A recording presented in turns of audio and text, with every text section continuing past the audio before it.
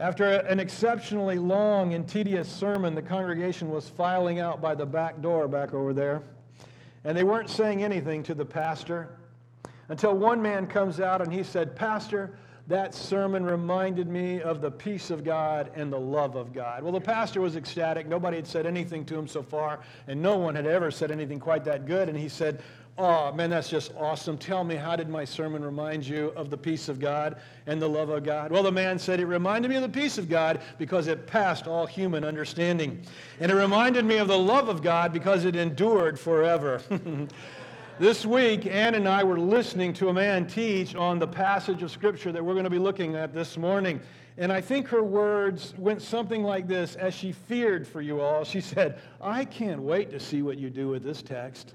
And she didn't mean that like she was really anticipating it. She meant it like she was dreading it. So I'm going to do my best this morning. I'm going to do my best to make this passage understandable, not like the peace of God, which passes all understanding. And I'm going to try to make it not endure all that long, like the love of God, which endures forever. So if you have your Bibles, turn to Daniel chapter 9. And if you happen to be a guest with us this morning, we are studying through the book of Daniel, and we're at chapter 9. Now, this is a passage that Christians understand in different ways, okay? So I hope this morning to bring a bit of clarity to these verses to help you understand how men and women have understood them for years. But I also hope to encourage us this morning to love Jesus, because really, I don't want to give my punchline away, but this is all about Jesus this morning. And I really hope to encourage you with the Lord Jesus today, okay? Now, if you were here last week, you'll remember at the beginning of chapter 9 in the book of Daniel, Daniel is praying, and he's reading the book of Jeremiah. And as he reads the book of Jeremiah, he reads that there are 70 years having been slated by God for the exile into Babylon. When he reads that, evidently he gets encouraged by that. He does the math, knows they're really at the end of that 70 years. And so the Bible says he puts on sackcloth and ashes, and he fasts. And he fasts for that day, and he prays. And here's what he prayed. If you were here last week, you remember. He basically says, "Lord, keep your word. God, honor what you've said. It's time. Send us back. Honor your city. Honor your temple. Rebuild it. God, do what you've promised." Now, while he is praying, we ended at verse 19, but while he is praying, something happens. And we're going to pick up the story in verse 20. "Now, while I was praying, I was speaking and praying and confessing my sin and the sin of my people Israel, and presenting my supplication before the Lord my God in behalf of the holy mountain of my God," that'd be Jerusalem. "And while I was speaking in prayer, then the man Gabriel, whom I had seen in the previous vision, came to me in my extreme weariness about the time of the evening offering. And he gave me instruction, and he talked with me, and he said, 'Oh, Daniel, I have now come forth,'" obviously from God, "'to give you insight with understanding. And at the beginning of your supplications, the command was issued, and I have come to tell you, for you are highly esteemed, so give heed to the message and gain understanding of the vision.'" Now, you remember we met Gabriel for the first time in our Bibles. He's going to show up several more times in the New Testament, but he's an angel of God.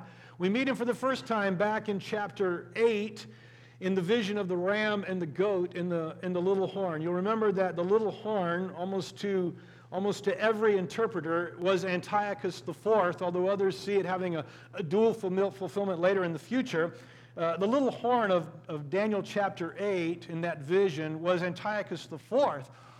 And Daniel says, and now in this passage, he says, "I'm tired," implying that he's been praying and fasting all day, evidently. It's the evening offering when Gabriel shows up. And Gabriel says, "When you began to pray, God commissioned me to come. And I've come for one reason, Daniel. I've come to help you understand the vision."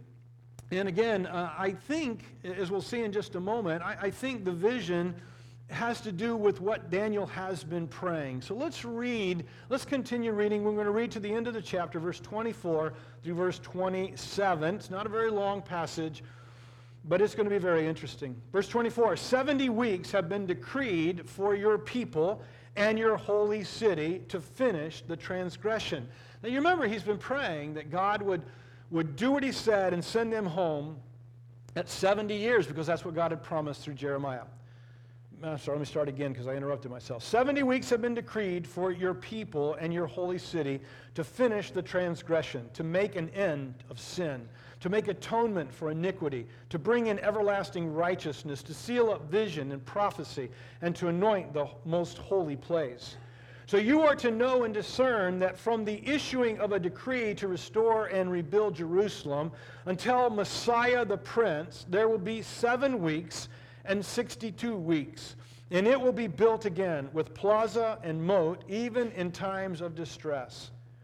And after the 62 weeks, the Messiah will be cut off and have nothing, and the people of the Prince who is to come will destroy the city and the sanctuary, and its end will come with a flood. Even to the end there will be war, desolations are determined. And he will make a firm covenant with many for 1 week, but in the middle of the week he will put a stop to sacrifice and grain offering, and to the wing of abominations, and on the wing of abominations will come one who makes desolate, even until a complete destruction, one that is decreed, is poured out on the one who makes desolate. Now that may have sounded confusing to you. It sounds confusing every time I read it, but hopefully when I'm finished, you'll have a better idea of at least how people have understood these verses. So Gabriel, in the vision that Daniel sees, Gabriel is the vision, everybody. Okay? Gabriel is the vision. But in this vision, Gabriel is giving him this prophetic message. It's a cryptic message. It's very hard really to understand what he says, although Gabriel says, I've come here to help you understand. I've come here to help you understand evidently what you're praying about, because as soon as you began to pray, God sent me. And so I'm here to help you understand some things about what you were praying. And this is a message, a prophetic message about the future. Now again, this is a message that many people consider very significant, as do I, as you will as well, I think, when we're finished, because of what it really means. Now, there are many different parts to this passage, believe it or not. And people interpret these parts in a variety of different ways, but there are 2 main ways of seeing the text. And I hope, when I'm finished, that you'll understand them both. Maybe not, but I hope that you'll understand them both.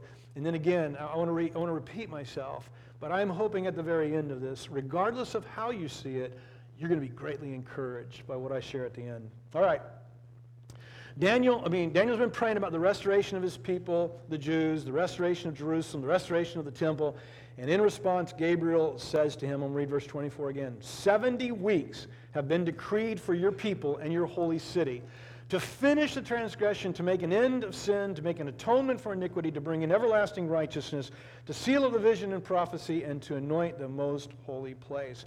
Now, literally, the text says 70 sevens. Now look that up, because in every translation it says 70 weeks. Why don't they make it 77s if that's literally what it says? Well, the word is actually the word for weeks, but it's in the masculine, which evidently means, everybody says it just means a grouping of 7, okay? So the word is weeks, but in the masculine it always means a grouping of 7 and not necessarily weeks. And so every commentator agrees that he's not talking about weeks, he's talking about a grouping of 7. He says, so for your people, and for your people, what does he say? For your people and for the holy city, there are 77s that remain. Now, that could be 7 days. The grouping of 7 could be 7 days, could be weeks, could be months, could be years. Now, the natural reading is years, since Daniel's been talking about years. And almost all commentators to a T believe that the 7s refer to years. And so Gabriel tells Daniel that there are 77s remaining for your people and for the city to do the 6 things that Gabriel mentioned. That, if you add that out, that's 490 years. For 490 years remain for your people and your city to do these 6 things that God says are going to be accomplished in the 490 years. The finishing of transgression, the end of sin, the atonement of iniquity for iniquity, the bringing in of everlasting righteousness, the sealing of the vision and the prophecy, and the anointing of the most holy place. Now I'm going to come back to those in a little bit, but let's continue on. So Gabriel continues on in what he says to Daniel, and again, he's trying to help Daniel understand, so he gives him a little bit more detail in verse 25. And so he says in verse 25, so you are to know and discern that from the issuing of a decree to restore and rebuild Jerusalem until Messiah the Prince, there will be 7 sevens and 62 sevens, and it will be built again with plaza and moat, even in times of distress. So, Gabriel says to Daniel, he says, Daniel, I want you to understand something. There's going to be a decree coming. There's going to be a decree coming pretty soon to rebuild Jerusalem. Remember, that's what he's been praying about. He says, from the time of that decree, when somebody says, go back and rebuild Jerusalem, until the coming of Messiah, there will be 69 of those 70 weeks. And he divides those 69 weeks or sevens. I'm going to say both, so you just understand years, right? There will be 69 sevens, or 483 years, but he divides them into 2 parts. He says there'll be 7 sevens and there'll be 62 sevens. 49 years and 434 years until the coming of Messiah. Now this is so significant, okay? This is so significant.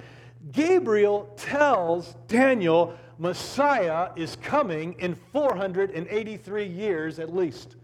That at the end of 483 years, we can expect Messiah to come.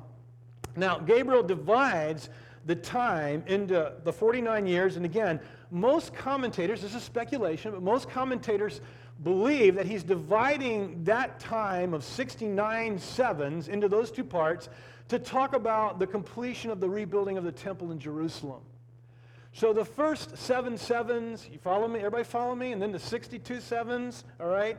The first 7 sevens, 49 years, most likely refers to the building up of Jerusalem and to the building up of the temple. One of the reasons we would say that is because if you look at the text, look at verse 25 again, it will be built again with plaza and moat even in times of distress. And so, we don't know how long it took to build the temple and Jerusalem and the walls and all that. I'm telling you, I'm pretty sure it was 49 years. At the end of 49 years, it was restored. And you notice that he says, even in times of distress, it will be rebuilt, right? Even in times of distress. Remember this, when the temple was built, there was great times of distress because the people stopped building. They got more, remember this from Haggai and Zerubbabel? Y'all remember that?